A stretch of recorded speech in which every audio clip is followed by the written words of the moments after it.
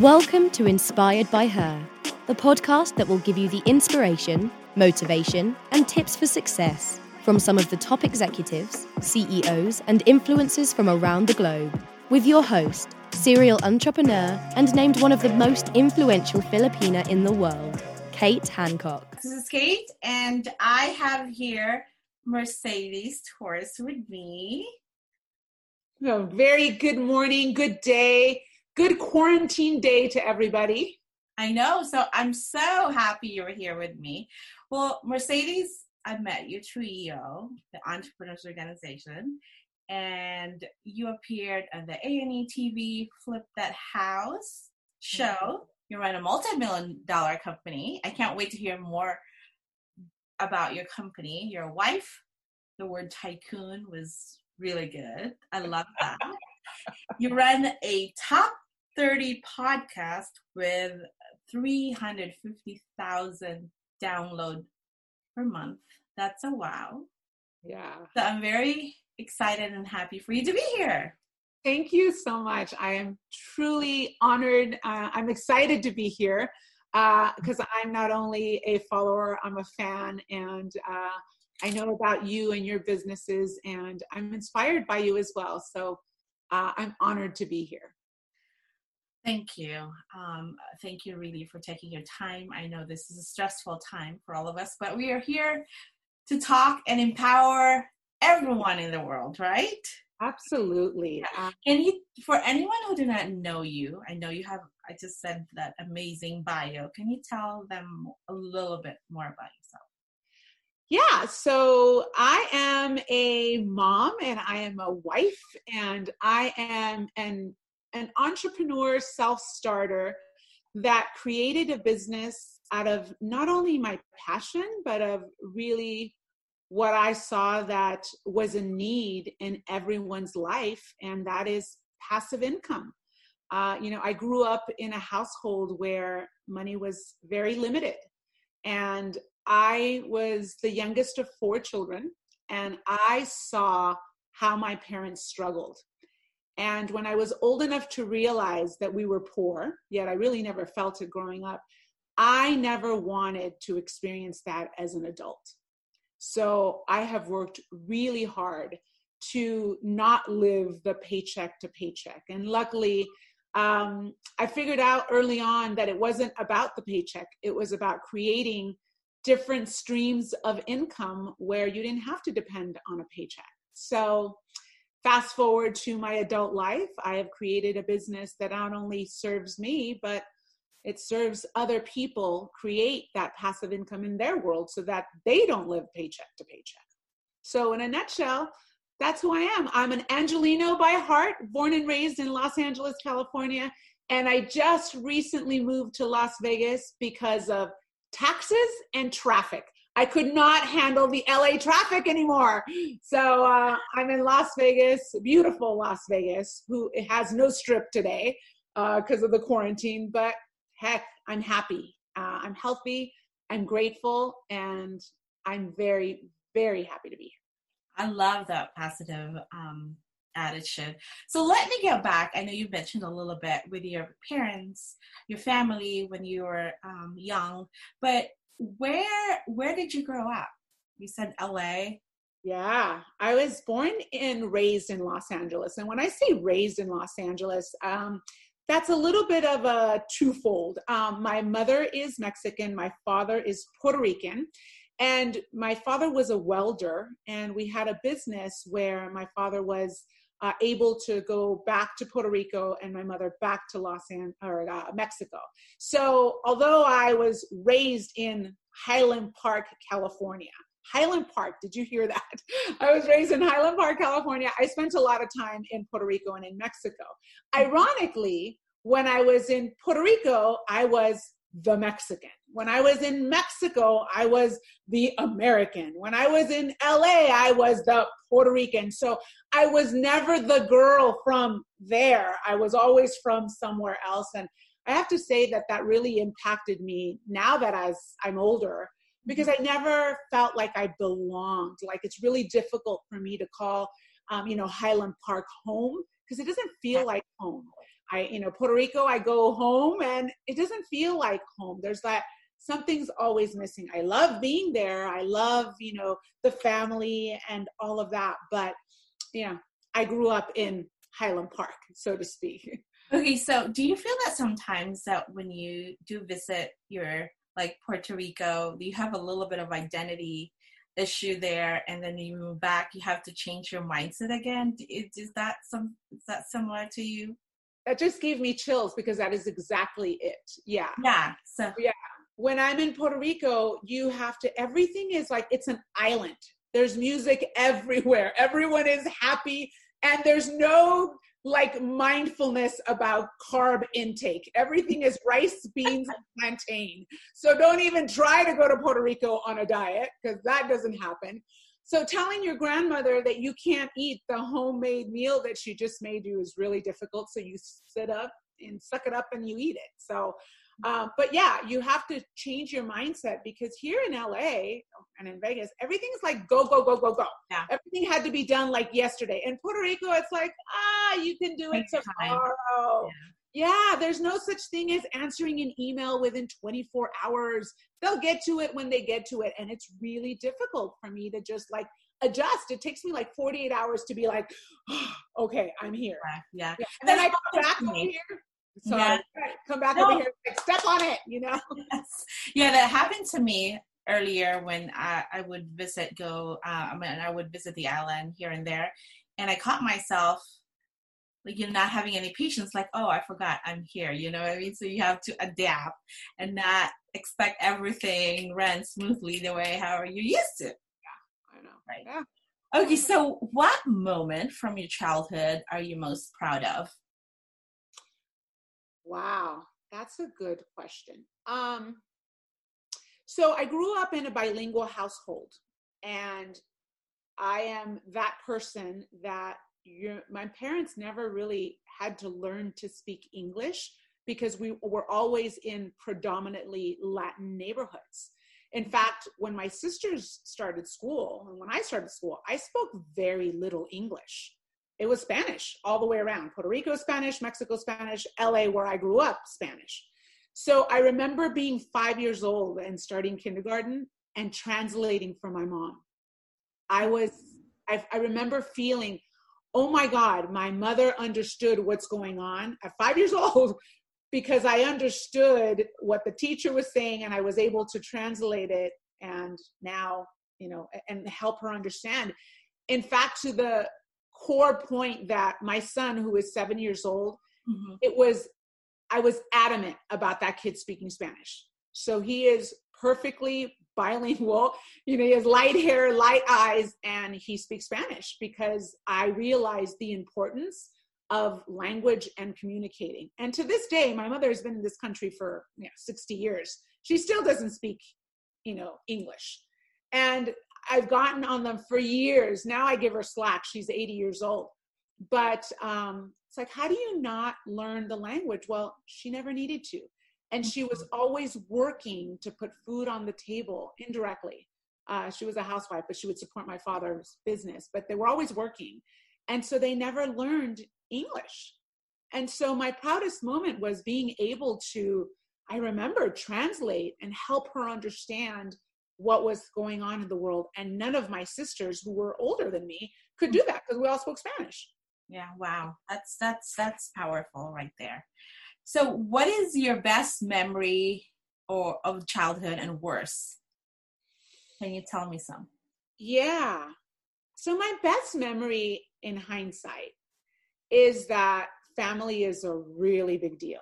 And we were always together, always. Whether I specifically remember we had one can of tuna, a loaf of bread, and mayonnaise, and that was dinner for the 6 of us. But my mother would put a lot of mayonnaise in the tuna, and we would sit down and have dinner together. And I remember that, now that I'm older, and it was really important that we all sit down and have dinner. And those childhood memories of us being together, even if we were poor, we didn't have a lot, but I never felt the need of something missing. So that was one of the memories that I have of all of us being together. To this day, it's important to us. And then the worst memory, in fact, all having to do with money, which is my mother used to collect coins. She would collect coins from Mexico and Puerto Rico, and she would shine them with like, a rag and what do you call that? Ajax. Uh-huh. And she collected them, and she would put them in this plastic thing that had, rolls, and her little books. And she didn't have a whole lot. She probably had like 5 pages of different coins. And I remember being like 10 years old. I was a big breakfast eater, and I would always want 2 over easy eggs and 4 pieces of Wonder Toast and milk. And my mother didn't have enough money to buy milk. So she went into her coins and she took out the one that was least meaningful to her so she can go to the corner and buy milk. Wow. And I was about 10 years old. And I saw it happening. Of course, my mother would never show us any signs of this. And it clicked, and I didn't say anything. And then all of a sudden I started saying, "Oh, Mommy, I only want 1 egg and 2 breads and a half a cup of milk, just so I can make it last." And that was such a defining moment in my life, because I said, I never want to experience that. Oh my God. It's amazing what your parents are willing to do for you. Even though it's a struggle, they don't try and show it. But at the same time, it really defined who you are. This is true. This is true. This is what has made me say, I never want to experience that. I never want to experience that scarcity. And one of the things was, for me, food. I think that's why I have such a problem with food, is because I want everything, because now I could afford to get it. Where back then it's like you could have, we would, my mom would buy a chocolate bar and we would split it in half. And so I would get a little bit now and a little bit later, because that's all the chocolate bar that I got, So, but back then I didn't realize it. So I'm so grateful to my mother, because I never felt it growing up. I see it now. And I remember as I got a little bit older, like when I was 15 and I was able to like realize and rationalize and understand money back then. But it certainly has defined me for sure. Okay. So is that your deepest motivation in life, is not to go back to that same struggle? My deepest motivation is giving to my parents what they gave to me. So it's very important to me that my mom never has to work. They live on, senior, what do you call that? Retirement, Social Security. I mean, who lives on $1,100 a month? So it pleasures me when I just go to the bank, and of course they don't do the bank, like I can't transfer money into their account. I physically have to go to the bank and cash it, but just to give them money so my mother doesn't have to worry about where she's going to get money to go buy her muffins, that makes me so happy. Like the fact that I get to pay her, her rent, her mortgage, I got them a new car. And that makes me so happy that they have a reliable transportation, because I was able to give it to them and it didn't have any financial impact on me. It made me so happy. So providing for them is my motivation. Okay. All right. So tell me the story when you started building the Epic Real Estate and the CashFlow Savvy. So bring me back to that very first day, or what is that like? When do you see the opportunity? Girl, I'm not the foreseer of the future. I don't have a crystal ball, but I was working for, it was very important to me that I did something with my life. And so after I dropped out of high school, mind you, I went back, got my GED, and then I went back to college and I got into UCLA. And then I got a full scholarship to law school that I dropped out of because I hated it. So I had to find a job where I was going to be able to tell my parents, hey, I left law school because I got this amazing job. And I didn't. I was a processor, but I couldn't do law school. But I started working for a subprime bank. Mm-hmm. This was in 2003, 2004, right around the refi boom. Okay. And I was a processor. I was a loan account manager. And I kept going up the corporate ladder. I started at the bottom, but I kept going up the corporate ladder. And what happened, Kate, is I learned, I got to see the banking industry, what it was doing. And then boom, 2007, 2008, the mortgage banking industry completely crashed. Luckily, I had learned from all of the loans that I was doing, and I saw the writing on the wall. It's like they're doing these neg-ad loans. They're giving everybody on earth loans, and people are eventually going to default. There's no way this can work. Of course, our bank shuts down, and I had created such amazing relationships with like the brokers, the real estate agents, everybody on the outside. They started giving me short sales because I was smart enough to save for a rainy day. And I wasn't living the lavish lifestyle. I was saving. So I had a little bit of money, and they were giving me deals because they knew that I could close them. And so I started flipping them. And I was flipping them overnight with like no experience. I had a little help from my father and my sister because they've done work on houses. But my very first flip, I made $86,000. Wow. And I was like, wow. I was making $35,000 a year. And I flipped one house in 2 months and I made $86,000. And I was like, holy cow, I am going to do this over and over again. So I kept doing it over and over again. When the subprime market completely crashed, everyone was short selling. So I started to learn how to do short sales, and I had more supply than I could possibly handle. So I started to sell them prior to me fixing them because I couldn't fix them. And before I knew it, I started to cash flow. And it really, back in the day, I was still getting physical cash checks, like in the mailbox money. And I was like, oh my God, this is passive income. So I realized that this is how that started. And people then started asking me to speak like all over at RIA groups. And then I started being asked to speak like across the country, and there was only one of me. And I was like, what do you want me to speak on? And they said, well, I want you to teach us how you're buying properties and then turning around and selling them, and how you're buying them and making them cash flow in California. Well, by this time, I was like, well, it's starting to get difficult to cash flow in California. But I knew there were markets in Middle America where the purchase price and the rent ratio were starting to give you a return. So I sought markets in Middle America where I could buy properties for $50,000, $60,000, $80,000. That in California doesn't exist. And then you can cash flow. So people started getting wind of me doing this, and they asked me to teach them how to do it. So the next best thing I did was Matt and I created a course. And so to advertise the course, we started teaching people how to do this on the podcast. Now, we started podcasting in 2009, 2010. Nobody was podcasting. In fact, Matt said to me one day, well, I'm going to start a podcast. And I said, great, what's a podcast? Because I had no idea in 2010 what a podcast was. And he says, I'm just going to teach people how to do this. And my thought was, why are we going to teach people how to do this if we have a course that's breaking it down? Well, what ended up happening is people would listen to the podcast, they'd go buy the course, and then they realized that creating passive income was so much work and so time consuming. They called and asked me, can you just sell me one of your properties? And that's how Cashflow Savvy got started. So when did you start creating the Cashflow Savvy? How many years? So I started the company in 2008, and I started it for me.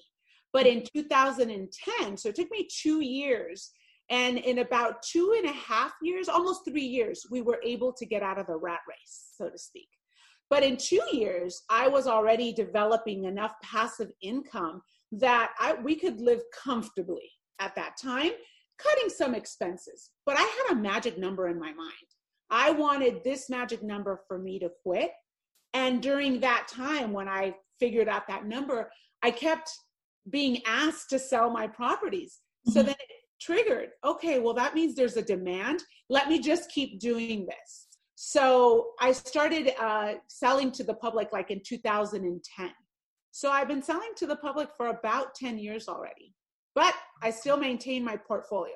I still do deals every day. I still buy for myself. considering what's happening, I still closed a deal last week.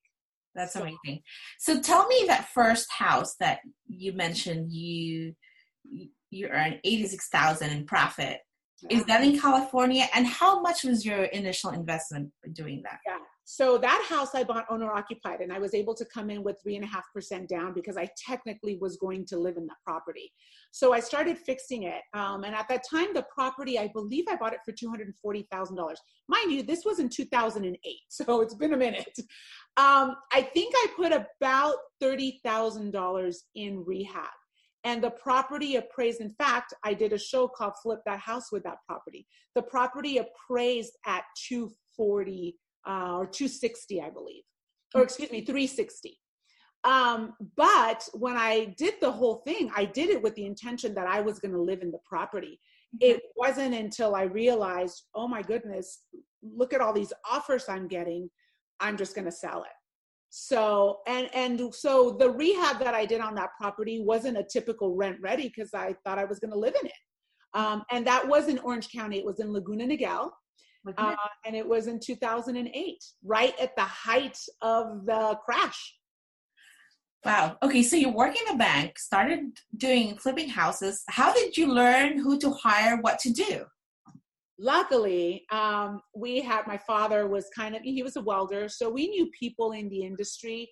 And we had just kind of always, my sister had somewhat of a little, flipping business for herself. So we knew a couple of contractors. I will have to say, Kate, that the biggest disaster of any rehab is your rehab team, your contractors. So it was definitely a learning curve, but it was trial and error at that time where, I had connections and I always hire a referral. I never just go off of an ad or, a Google search. Back then it wasn't a Google search, but it was all word of mouth of someone that was referred to me. Wow. And can you share me what is the worst rehab ever you have experienced? Wow. Yeah, I can. I purchased a property that it was a motivated seller. The gentleman was really old. He was probably about in his mid-70s, and he had lived in this property for about 50 years with about 9 animals. And when I walked in, the place reeked like hell.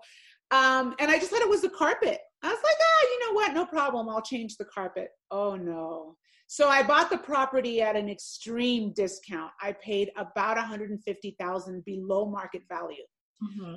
But even after I ripped out the carpet and painted the entire property, it still smelled like urine, like animal urine.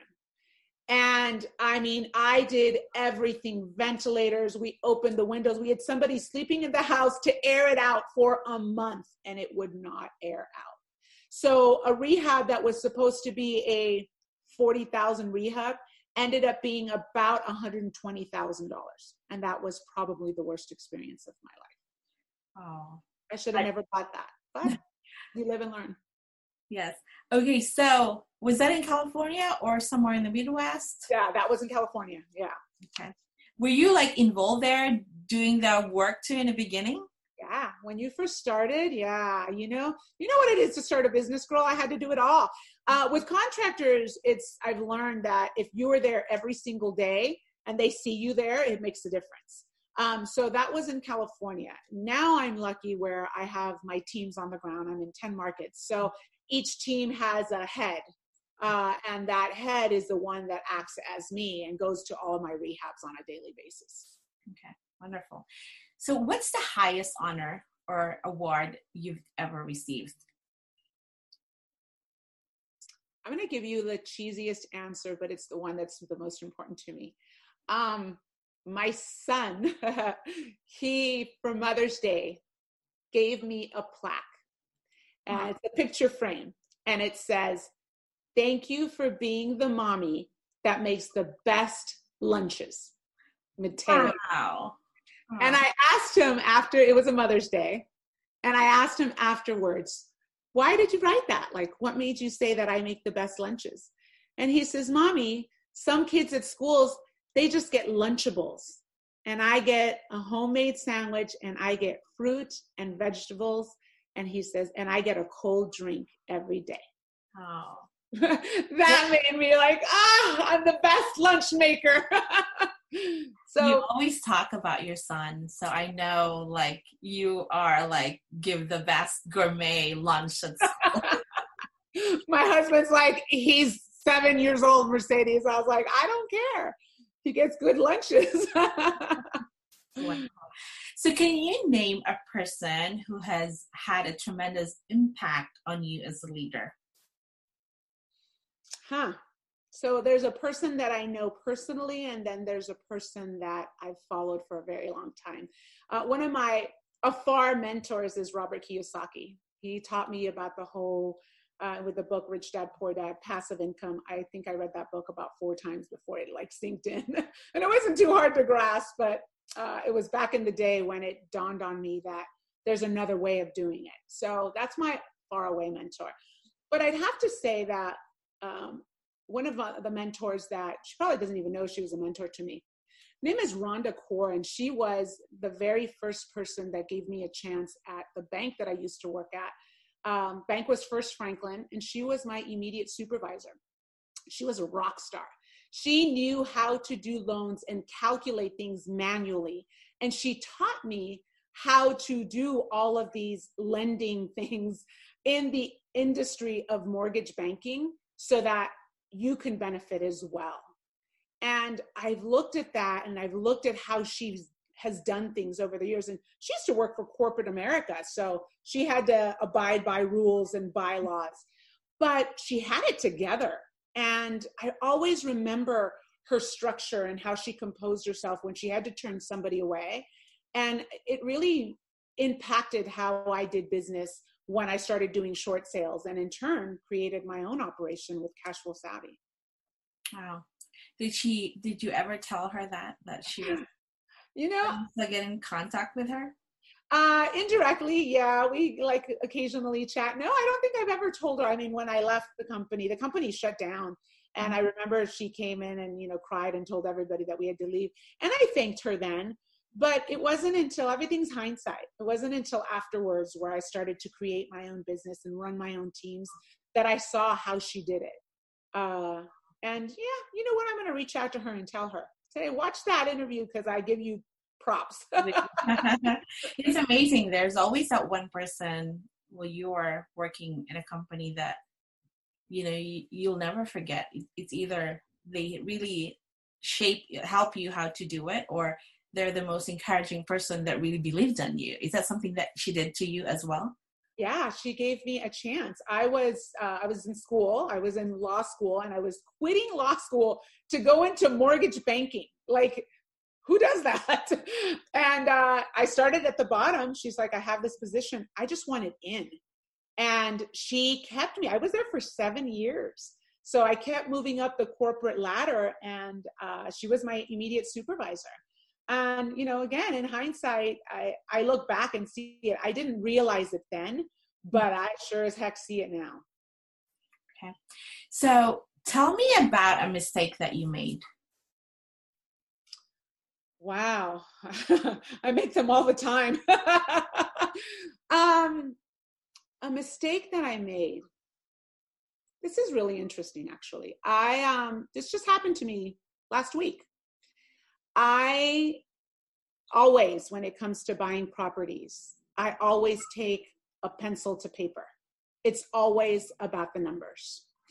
And last week, my best friend came to me, and her cousin, after 25 years of marriage, is going through a divorce.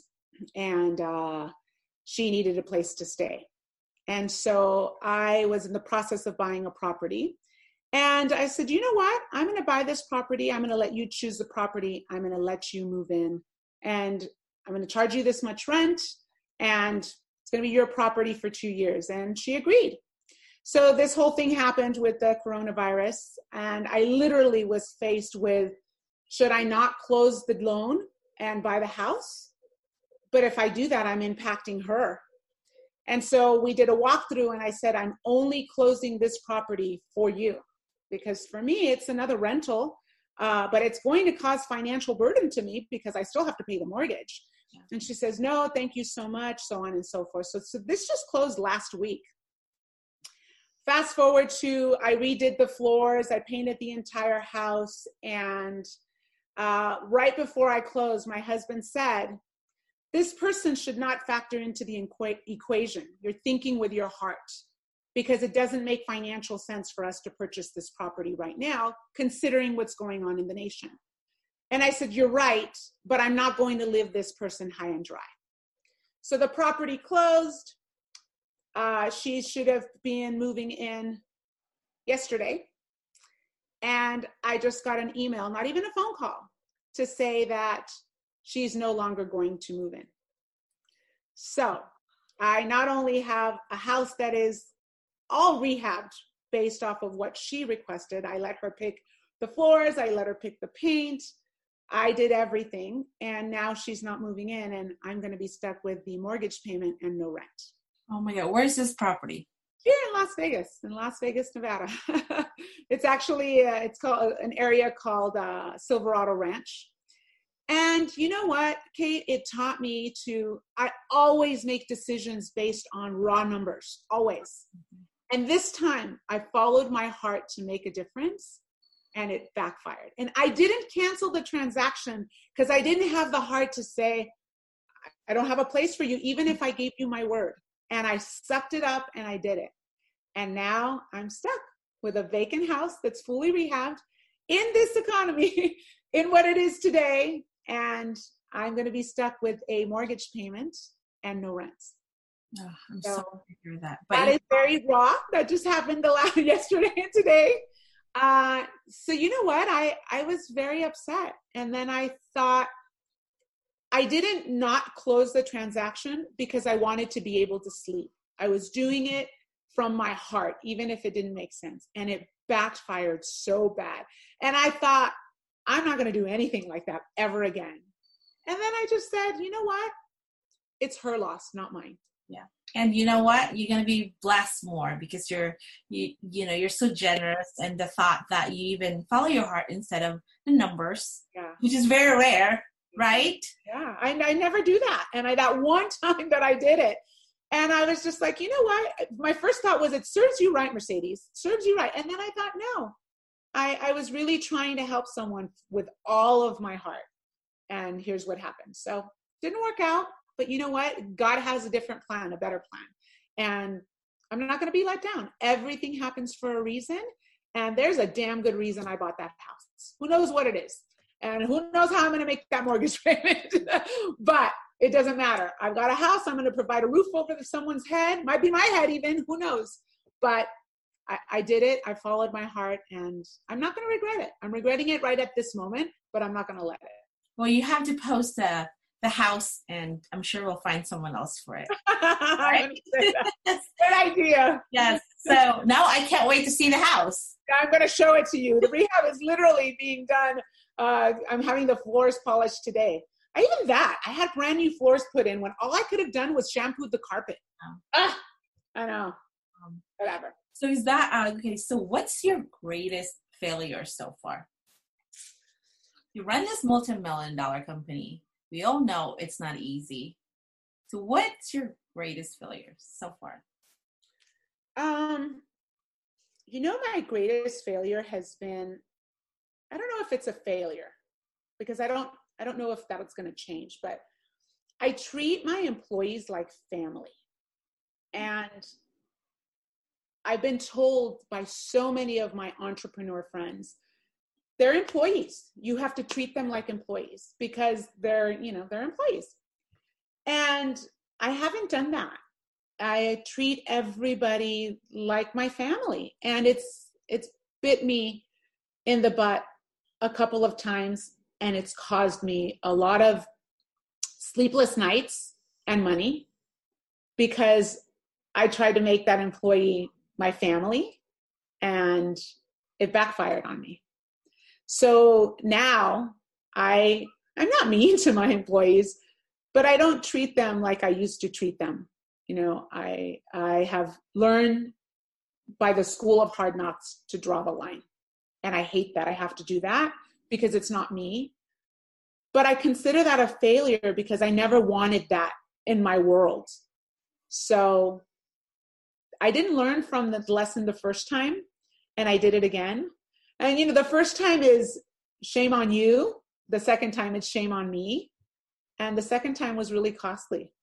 And so, yeah, I won't ever do that again. And it was a huge failure, cost me thousands and thousands. But I learned. That's the important thing. Yeah. But, yeah. Like we make all those mistakes, but at the end of the day, having a good boundaries and good balance is, what we're supposed to do.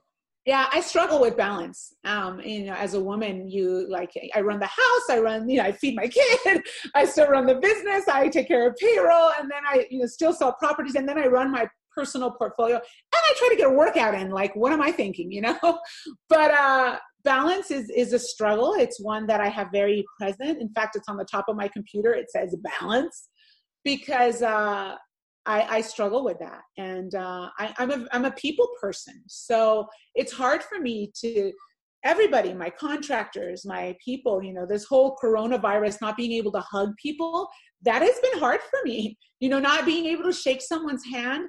I struggle with that. But at the end of the day, to your question, a failure was I didn't learn from my mistake the first time. And that's a failure. Yeah. So thank you for sharing. What scares you the most about this current situation? The media. The media scares me because I think that when there's a fact, you can present the fact, and then you can present the fact with a story that impacts somebody. And that somebody is the people, the audience, and we're paralyzed with fear. And what scares me the most about what the media is doing is it's paralyzing people with just fear. And when people are afraid, they become paralyzed and do nothing. And the worst thing we can do right now is nothing. And that scares me. Does this pandemic affect your business? Of course, because for example, my rehabs, I can't have my people working in our properties because when someone's doing the floor, they're 6 feet from each other. They're installing floors, when they're painting. I guess they could be painting in different rooms. But the reality of work has slowed down a lot. Now, I honestly believe that this is a great opportunity for real estate. I mean, this is when people need to jump in. But because people are so afraid of what the uncertainty, many people are putting a halt on their financial future. And that is going to bring our future, our situation, our economy completely down, is staying idle. Yeah. So what can you tell us, what do you think is going to happen after this, like maybe 4 months from now, 5 months from now? Where is the best, deal for buying real estate? So to answer your first question, what do I think is going to happen? This is the opportunity for us to fill our brains with education, prepare ourselves. So if financial freedom and passive income is important to you, now is the time to learn how to do it. I mean, what else are you going to do? You're locked in your house all day. Other than homeschooling your kids or running your business, you've got another 10 hours a day to do something. Like, educate yourself, learn the plan of what it is that you want to do. If it's small, start a small business, or if it's, craft scarves and sell them online, like whatever it is, use your time wisely. And in my opinion, educate yourself, prepare yourself, because I promise you, just like we got out of the last mortgage crisis, we're going to get out of this one. And you're either going to fall or you're going to rise. And the only way you're going to rise is if you prepare yourself. So let me tell you, girl, people are selling their homes, because I'm getting offers, because they're afraid of what's happening. And I look for those people that sell their homes at a discount. So prepare yourself to, when people start selling, and they're starting to sell, prepare yourself to buy it. Because let me tell you, real estate and a roof over your head is an essential. Now, real estate education may not be an essential, but a roof over your head, which is real estate, is an essential. So if you prepare yourself to buy that essential when the market is low, you're preparing yourself to create an empire for yourself, your family, and your financial future if you know how to do it right. So when you asked where, honey, everywhere in America, people need places to live. Whether it's Alabama or St. Louis, Missouri, those are my markets, Indianapolis, Indiana, Kansas City, Missouri, Los Angeles, California. People need a roof over their head. They got to pay somebody rent. Why don't they pay you rent? You're the owner of that house. So prepare. I have to share you, at one point, I think that was 2013, I actually bought a trailer in San Clemente and I sold it in less than a year, actually made 40 grand. See? Nothing. And so we're going to find a deal. But I just, did my intuition and I was surprised, like, oh my God, doing nothing and you make profit. Let me tell you, I know they say prostitution is the oldest business in the world. It's real estate, because everybody needs real estate. I mean, everybody might need sex as well, so prostitution will go with that. But like, you really absolutely need a roof over your head. And so, for example, I have my own portfolio, and let me just tell you, I was proactive, and I went to all of my tenants and said, okay, you cannot not pay rent, but if you're experiencing financial hardship, I'm willing to work with you. And a reasonable tenant or a reasonable homeowner will do that. And so if you position yourself in that space where, yeah, real estate, everyone's going to need it, position yourself where you can buy it. Even if you buy it creatively, you're going to be helping somebody by helping them get rid of a headache while you acquire an asset. And learning how to do that is critical. That's great advice. So I have a question here. What have been the most influential experiences in your life? So I mentioned earlier that I dropped out of high school and I ran away from home at 16. Who does that, right? The entrepreneur in me didn't want to follow my parents' rules. So when I ran away from home, I literally didn't know where I was going to sleep and where I was going to get food. And what I derived from that is that it's all up to you. You can make a choice. So I did a self-development course called MITT, Mastery in Transformational Training and Landmark Education. Mm-hmm. And I learned that you have a choice every single day. You have a choice to wake up. You have a choice to see something black, white, or gray. You have a choice to, go work out or not. You have a choice to start a business. And when I was younger, I had a choice whether I wanted to eat or whether I was going to eat or not. It was my choice. So all of that taught me you need to step up, take accountability for yourself, and make a decision and choose. So that, I have to say, was one of my most influential times in my life. And I've been doing this education for 20 years, 30 years, and I'm not going to stop. Is this through Landmark? Still doing it? I now do MITT, but yes, I've done the whole Landmark education, the whole curriculum for living. And then I've done MITT as well. And I do refresher courses, probably every other year. And then I'm always listening to that stuff. I fill my head with influential, powerful stuff that's going to make a difference in my day. That's wonderful. Yeah. So what do you see your place or purpose in life? I think my purpose in life is to show specifically women that we can do it. We can envision something and absolutely set our goals to do it, no matter what it is. I didn't believe for a long time that I couldn't do things because I was too poor, because I was Latina, because I was a woman. Oh, hell no. We could do it all. Now, it might take us a little longer. You have to have a plan. But I want to be known as that firecracker, positive, happy tycoon that will get shit done. I love that. I love that. Of course we can do it. Of course. All right. I have my last question here. I love your openness and thank you for sharing. How do you want to be remembered? I know you mentioned Tycoon. I want to be remembered as a woman of my word. Like, if I say I'm going to do something, I get it done.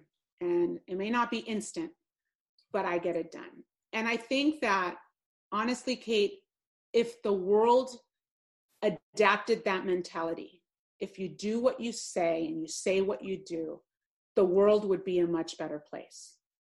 And that's what I want to be remembered. Wow, that was powerful. Mercedes, that was like I said, thank you for being here. I know you're a busy person. Where can they find you? Go to my website. You can go to cashflowsavvy.com. That's savvy with 2 V's. You can hit the contact me or just email me directly. I love listening to our listeners. My email is mercedes@epicrealestate.com. And if you send it to that email, I personally respond to you, not my assistant. Well, thank you so much for being here. And that was wonderful. Thank you again for sharing. You're so welcome. It is absolutely my pleasure. Girl power. Yes. All right. Thank you so much and have a good day. Have an amazing day, honey. Bye. Bye. We hope you enjoyed the show. Don't forget to rate, review, and subscribe. And visit katehancock.com so you don't miss out on the next episode.